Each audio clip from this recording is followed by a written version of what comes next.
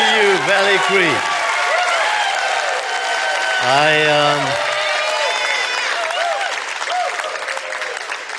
Man, they have trained you well. It's such a delight for me to be here, to be back. It's been a while. And what I so appreciate about this church is the hairstyles of your pastors. I fit right in. I'm always so thrilled to be here. You know, Valley Creek plays a vital role in our lives as Doxa Deo and the City Changes movement. Over many, many years, you have partnered with us, and we have the privilege of investing in leaders in 22 nations all over the world.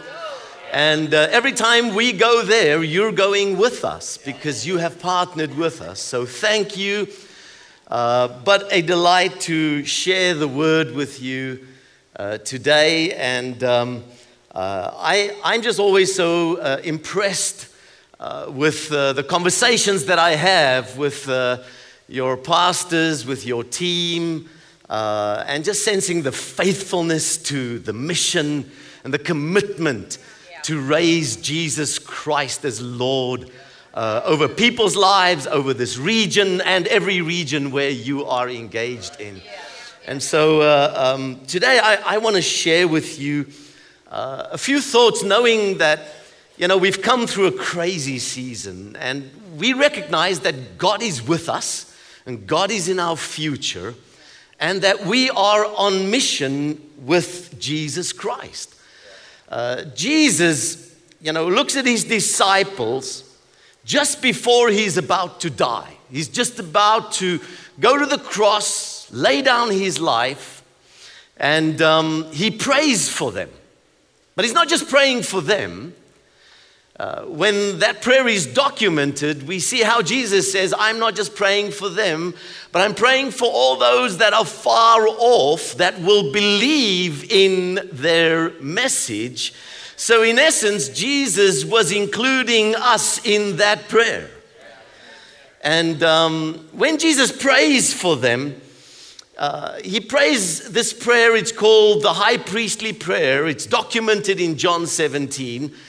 And Jesus prays and really asks the Father three things. He says, Father, that they may be in us.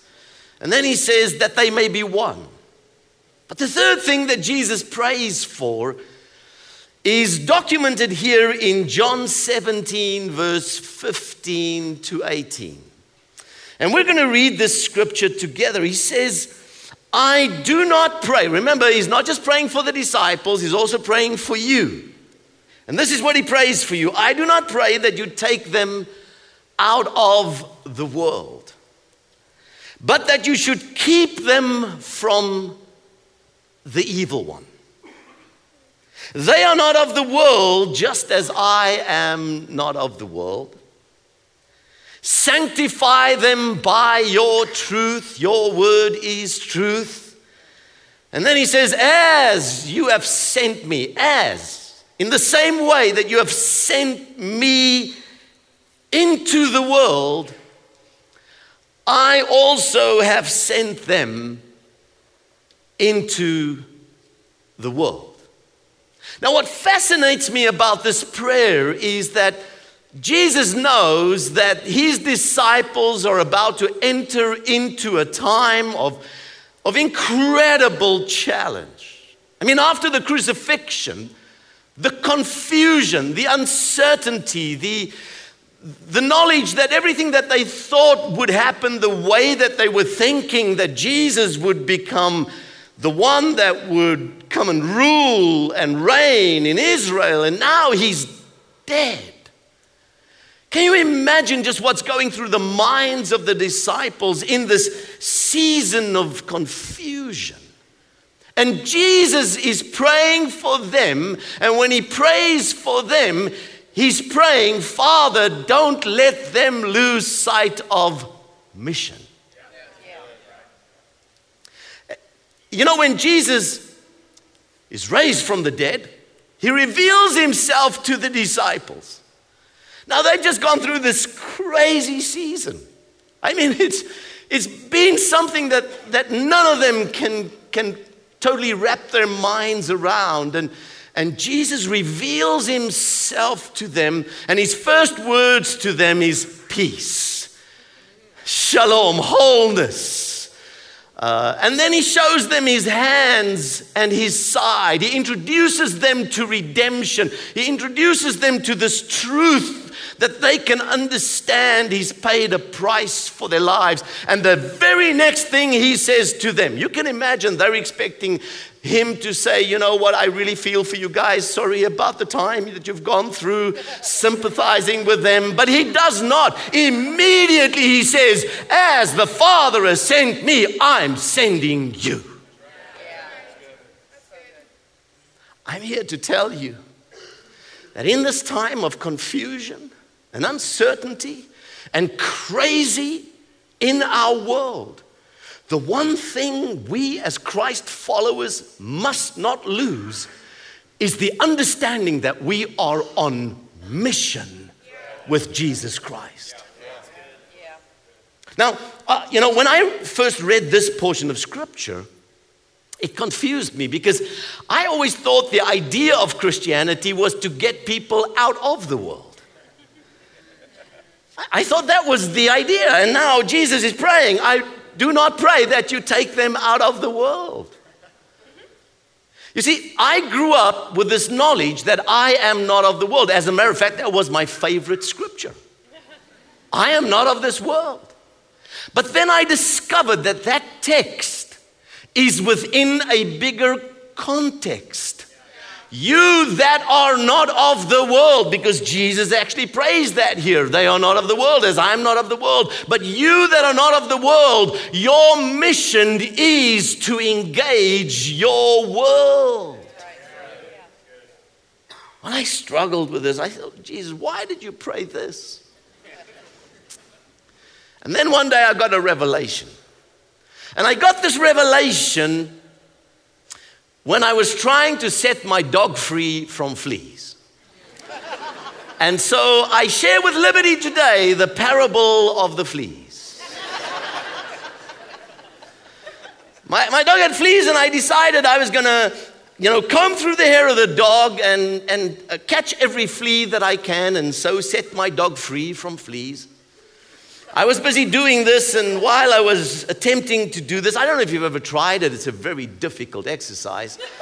And as I was trying to do this, a friend of mine arrived, and he asked me what I was doing. So I explained my project to him, and he looked at me and he said, Alan, why don't you just go buy a flea collar at the store? I thought, well, there's an idea I never thought about. So I went to the store and I bought the flea collar and I put it around the neck of the dog. And within 3 days, all the fleas are gone. Now I'm amazed, I'm intrigued, I'm trying to figure out, how does this system work? I mean, how did the fleas at the tail end know there is now a flea collar around the neck of the dog and it's time for them to get off? I mean, how did they know it was a flea collar? I'm trying to figure this out. So I go back to my friend, I said, explain to me, how does this work? He says, Alan, it's pretty simple. He says, on this flea collar there is a powder, and as the dog moves, the hair brushes against the collar, and the powder is released. It sits on the skin of the dog, and it's assimilated through the skin, and then it builds up an immunity within the dog and in the bloodstream. As the blood now circulates through the dog, when the flea at the tail end bites the dog, the flea dies and the dog lives. And I said, hallelujah! I now understand John 17. Because this is what Jesus was praying, right? Father, I don't pray that you take them out of the flea nest of this world. Put them right in between the fleas. New translation, okay? But do something to them. Sanctify them in your truth. Let truth so find opportunity in their lives that it will so empower them that when they enter into the world, they will not be affected by the world, but they will affect their world. Whoa! You know, the moment I discovered this reality and I recognized this is what Jesus was speaking about, sanctify them in your truth. I recognized that truth has a capacity to empower a human life. You see, truth was not just designed to get us into heaven. Truth was designed to empower us for life. And so now we discover this truth that affects our lives so deeply that when we enter into the world, we are not infatuated or intimidated by the world. But we enter into this world representing a whole new way of life. We are the kingdom agents. We are those carriers of hope to a world, right? And so we enter into this world knowing that truth has arrested our lives. So the question bodes, what is this truth? What is this truth that can so set a human being apart, that can ignite your life in such a way that you actually recognize that you are a carrier of something that can affect your world and that you are now this hope carrier? Well, this truth is in essence what Jesus wants his disciples to see. He shows them his hands and he shows them his side. He wants us to understand our inclusion in redemption. As a matter of fact, the biggest truth that any human being can ever discover is your inclusion in Christ. The concept in Christ is the most important concept in the whole of the Bible. And once you discover who you are in Christ, you see, we used to be in Adam. Our whole identity was defined within Adam's failure.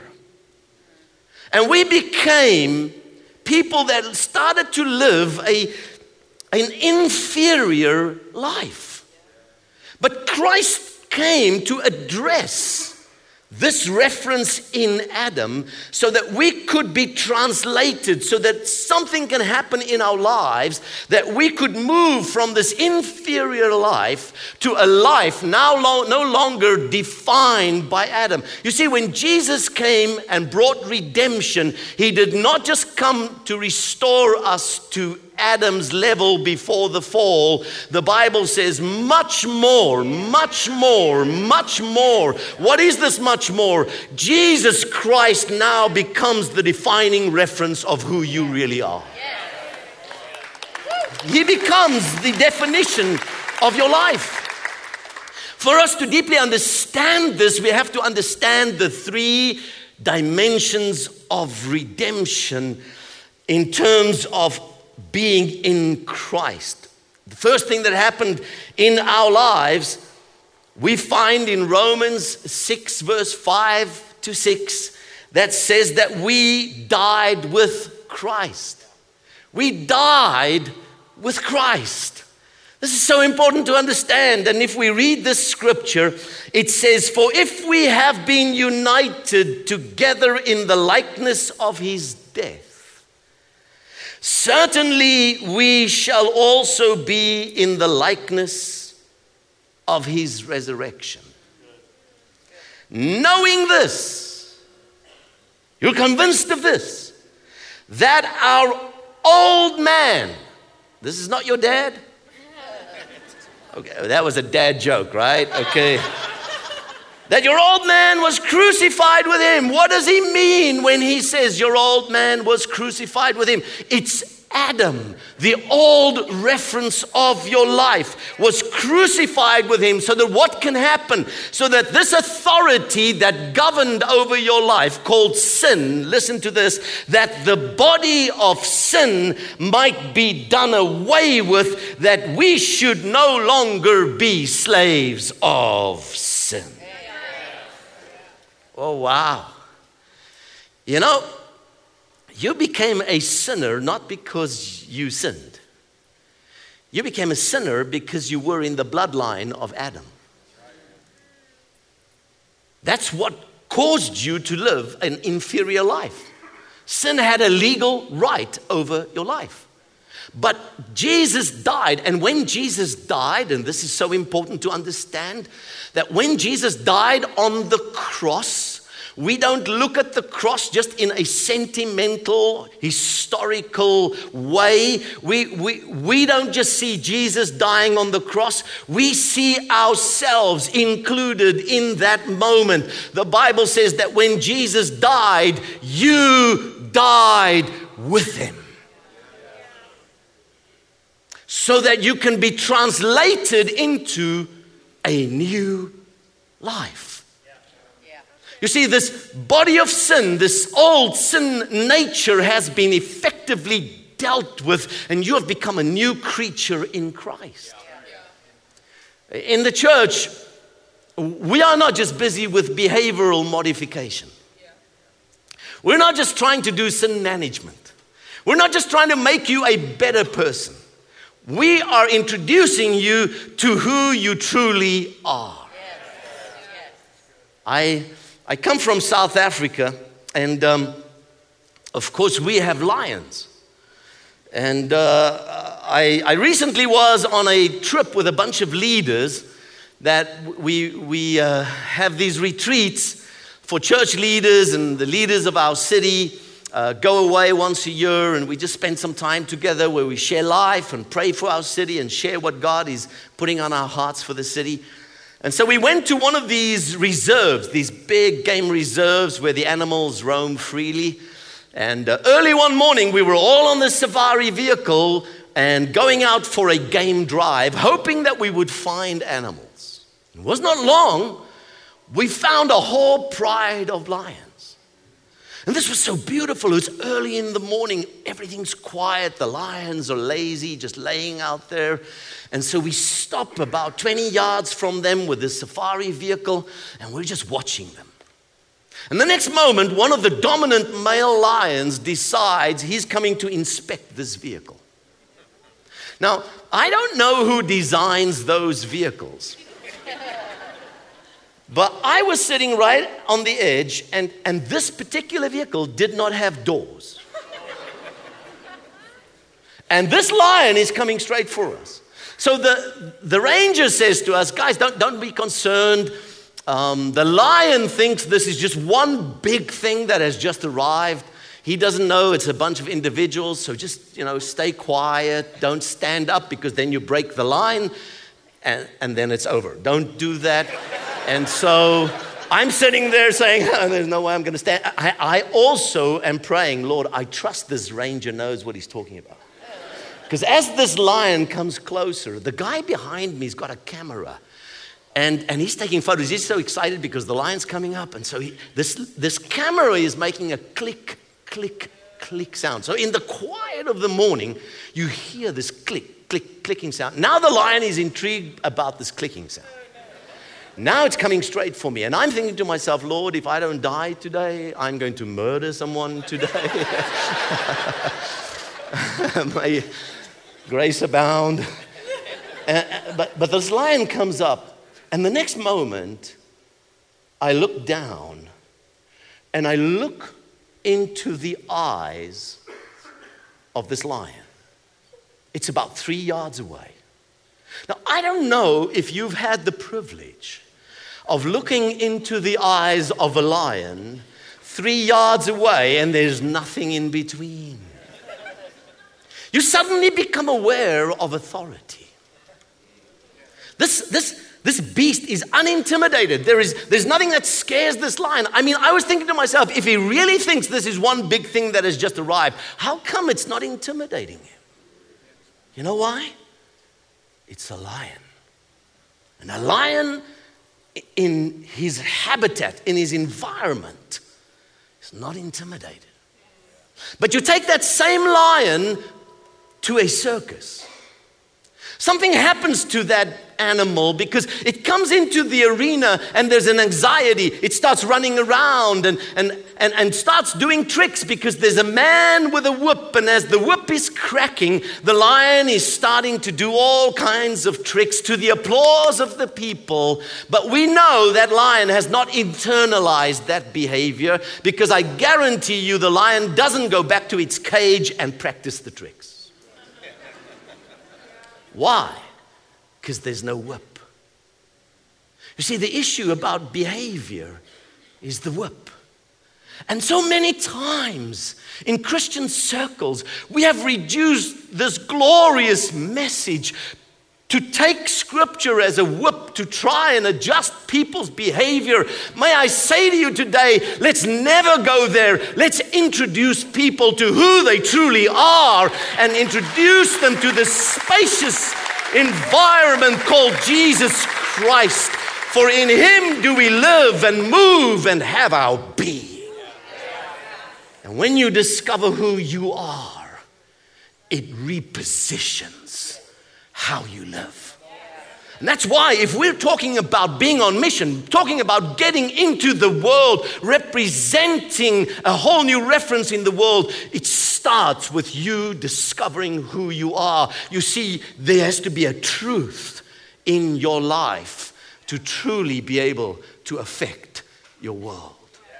You have to understand who you are. But you see, the Bible says we didn't just die with Christ, we were raised with Christ.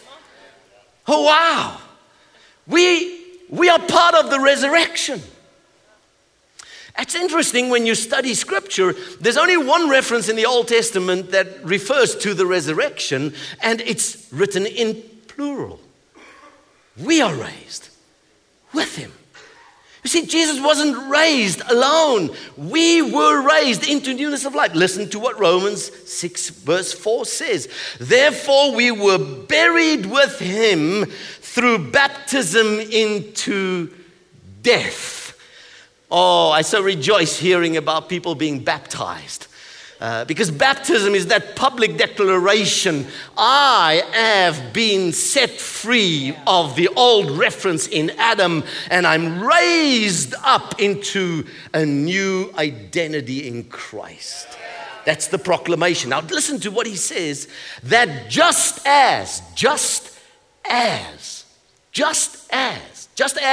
in the Greek means just as.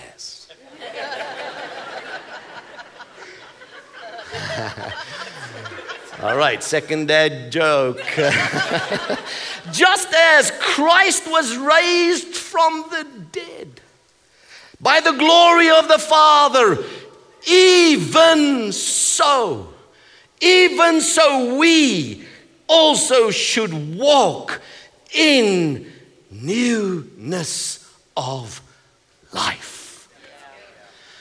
Oh, we have been called to a whole new reference of life. Why? Because we were included in that reference. You see, we are included. Inclusion is an incredibly important dimension of understanding for our faith. We were included in the moment when Jesus died. He was buried. He was raised. But you have to see yourself being raised with Christ into newness of life. You know, this whole idea of association and inclusion, when I came to the US a few years ago, I really didn't understand your sport. You played weird kind of sports because we grew up with cricket and rugby and here I'm watching football and I'm not understanding it because, you know, you play your football with helmets on, but you ride your motorcycles without them. And I'm like somehow figuring it out. But then I started watching the fans, and it's amazing what happens to a fan when their team wins. Isn't it? Suddenly they have an attitude. Suddenly they, you know, like, hey, we won. You say, what do you mean we won? You did nothing, man. Said, no, hey, when my team wins, I win. It's the power of association. It's the power of inclusion. That documented victory suddenly has a bearing on my life. The way that I feel, the way that I think, the way that I speak, the way that I walk is all affected because I now know my team has won. It has been documented. Folks, 2,000 years ago, there was a victory that was documented, and you are included in that reference. Because he won, you win. His triumph is your triumph. You see, this is the truth. This is the truth that you need to know. Because this truth empowers you to engage your world. But not only were we raised with Christ, the Bible also says that we are seated with Christ in heavenly places. Wow. Seated with Christ in heavenly places. Listen to what Ephesians 2 verse 4 to 6 says. But God, who is rich in mercy, because of his great love with which he loved us, even when we were dead in trespasses, made us alive with Christ, together with Christ.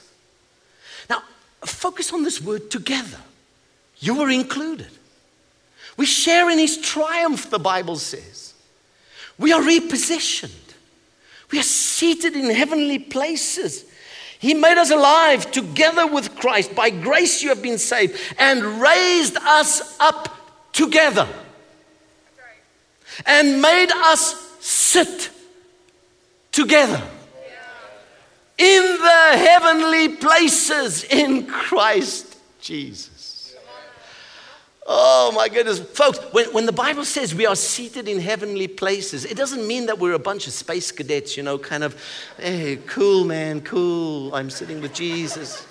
Now, this is a place of authority. This is a place of influence. This is a place where you carry the fullness of kingdom life within you. And now you start to represent this new way of living, knowing that you've died to the old inferior. You were raised to newness in Christ. And now you are positioned to be able to represent kingdom life.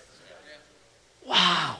So God did everything that is needed for us to be able to engage our world. Let's go to Ephesians 1, verse 22 to 23. Listen to this. It says, at the center of all this, Christ rules the church. The church, you see, is not peripheral to the world. The world is peripheral to the church. The church is Christ's body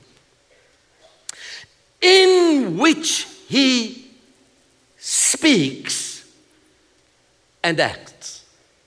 Aren't you excited to be part of a church in which Christ speaks and acts? You're a blessed community.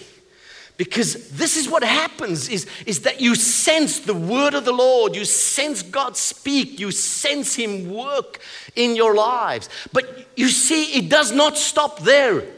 Many times we stop there as the church. And I know Valley Creek Church does not do that. But here is the next critical component by which he fills everything with his presence. Listen to this.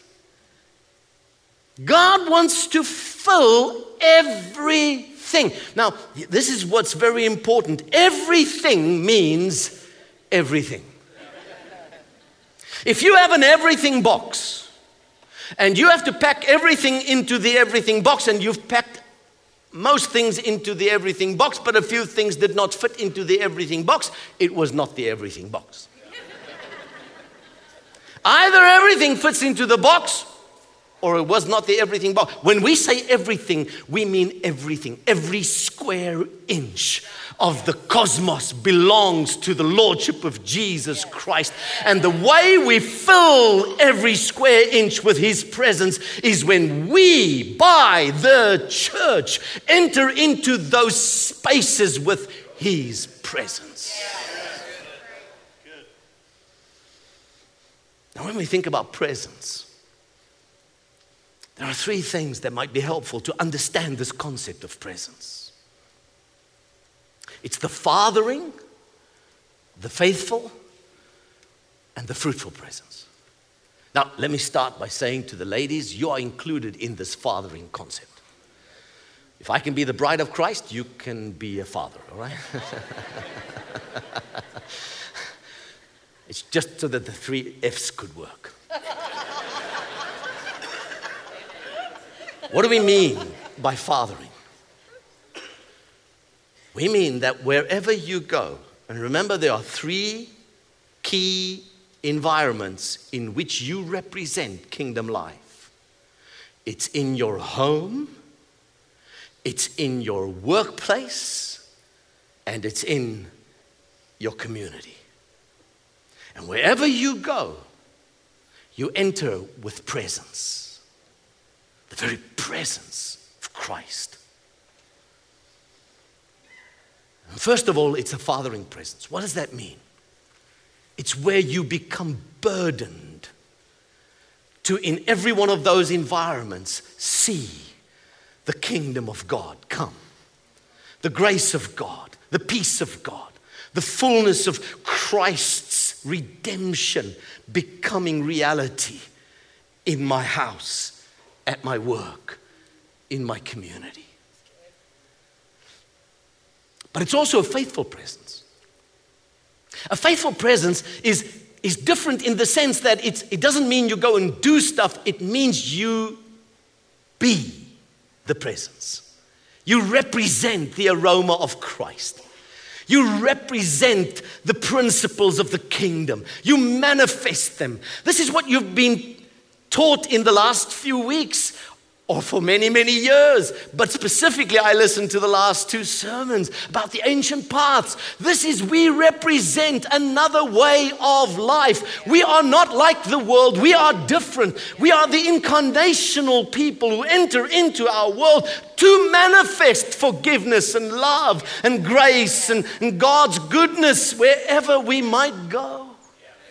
You see, this is how Jesus sent His disciples. He says, I'm sending you as lambs amongst wolves.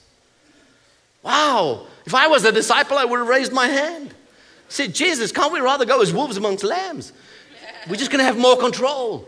Jesus says, no, I'm teaching you the power of the opposite spirit. When you feel you are weak, you're actually strong because you're representing another kingdom. So where there's greed, go with generosity. Where there's hatred, go with forgiveness. Where there's bitterness, go with forgiveness. Go and enter your world in a different way. And then the fruitful presence. And the fruitful presence is really about us doing good. I thank God for this church. I mean, you are serving on so many levels, and if you have not yet engaged in any of the activities that are presented to you, I want to encourage you to do that, because that's the training ground. That's where you in community will be trained and equipped to give and live beyond yourself and to be generous and to function within that space of kingdom life. It's the training environment. Get engaged, because we are here to be on mission. No matter what happens in our life, no matter how confused we are about everything that's happening around us, that will not deter us. We are on mission. And listen to this scripture as I end.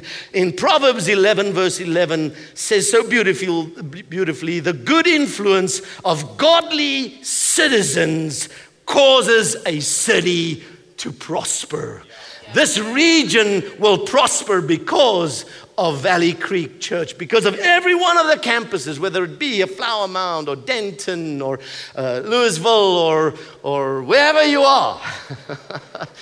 You are there to make a difference in this world. We are on mission. As he was sent, so you are sent. You are commissioned to go and make a difference. Let's pray together.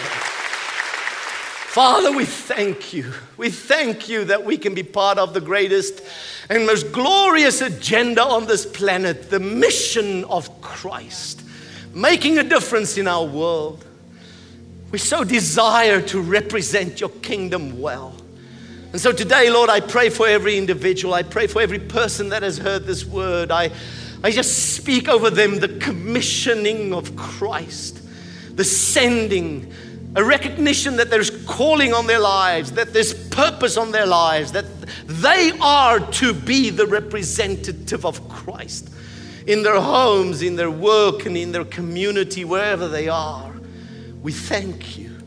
And so, Lord, we pray, may your glory be seen in this world. May the knowledge of the glory of the Lord fill the earth as the waters cover the sea, because your people are on mission. We thank you. We pray this in your name, Lord Jesus. Amen. Amen. Amen.